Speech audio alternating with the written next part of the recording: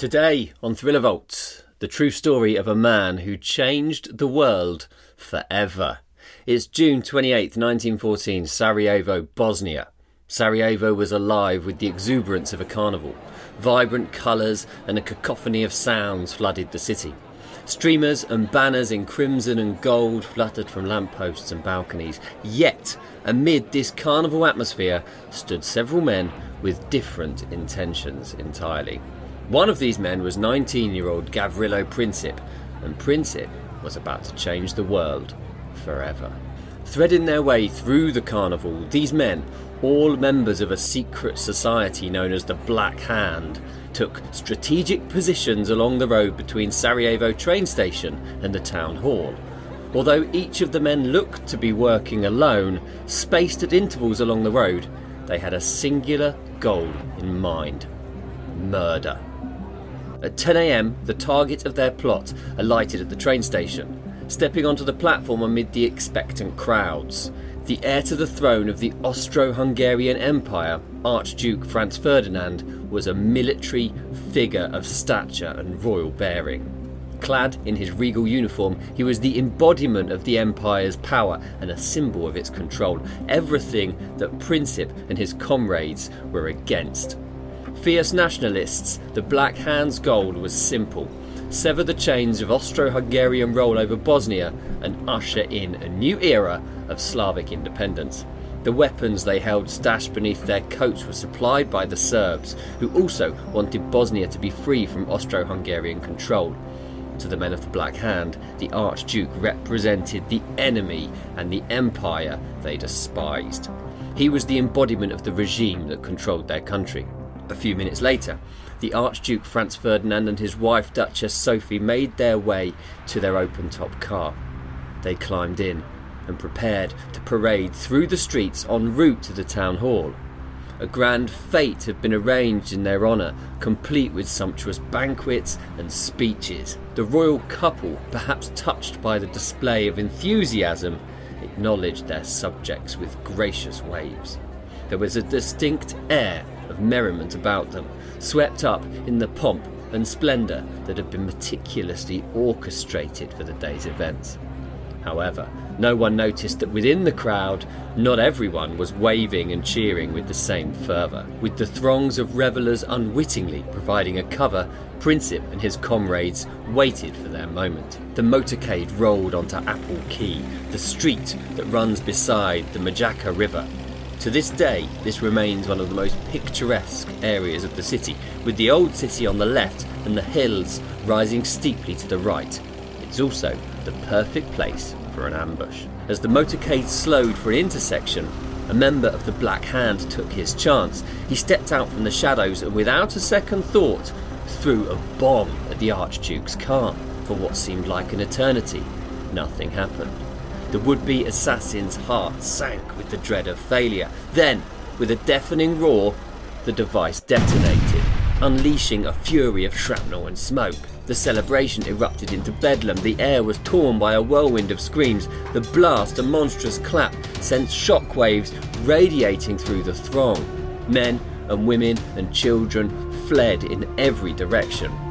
The Archduke's security forces sprang into action. Their training took over and they scrambled to establish a perimeter around the chaos. Their primary objective, of course, to protect the Archduke. As smoke drifted through the air, a strong and steady voice shouted for calm. Recognising the voice, people paid attention. The Archduke was alive. The smoke drifted away and the severity of the situation became evident. Whilst the Archduke's vehicle had been spared, the bomb had rolled underneath the car behind. 20 people lay dead and many more were injured, crying out in agony. The Archduke's driver hit the gas and accelerated away, weaving through the crowds and reaching the town hall in safety. With the Archduke and Duchess now cowering in the back of the car, they made it past the rest of the members of the Black Hand. Seeing the car pass without the Archduke, the Black Hand now believed that the assassination attempt must have already been successful. However, once inside the town hall, the Archduke was distraught that his visit had caused so much chaos. He insisted at once that they must go and check on the wounded men and women in hospital. Less than an hour later, the motorcade started moving again, but this time with the urgency of a rescue. They drove back along the same road on which they'd survived the assassination attempt just a while before.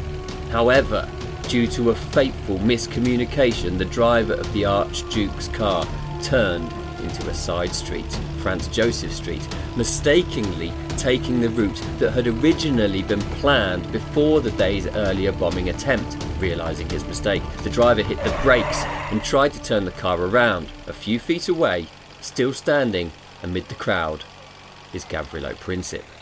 Princip blinks several times, thinking his eyes are playing tricks on him. He saw the explosion tear through the motorcade from 100 feet away.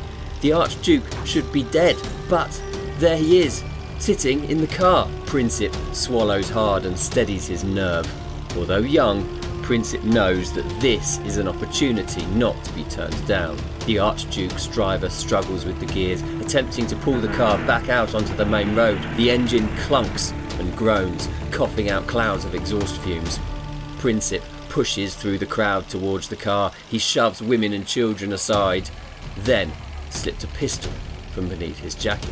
Unaware of the threat, the driver engages reverse and the car chugs backwards, even closer to Princip's position. Now, just 3 feet away, his pulse racing like a steam engine, Princip raises the gun.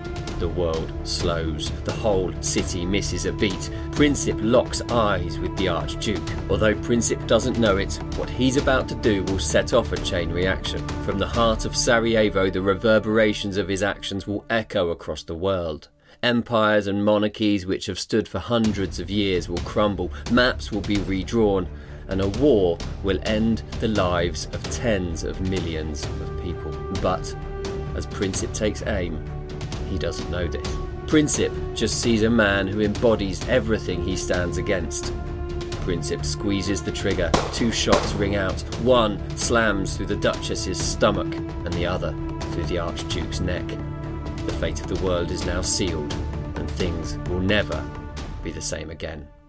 Thank you for tuning in to Thriller Vault today. I'm Luke Richardson. As you may know or may not know, I wrote this short true story based on the assassination of Archduke Franz Ferdinand, which has always been one of those parts of history that's fascinated me. Set in a place called Sarajevo, the capital of Bosnia-Herzegovina now. Visited there a few years ago, and it really is a fascinating city, both because of that happened in the, over 100 years ago, and all of the things that have happened since. It makes a fascinating place to visit. Thank you so much for tuning in today. I've enjoyed this. I hope you have as well. Make sure you like and subscribe, or like this video, comment on this video, tell us where you are, and please subscribe to the channel too. For all of my writing, it's lukerichardsonauthor.com, and I hope to see you again soon.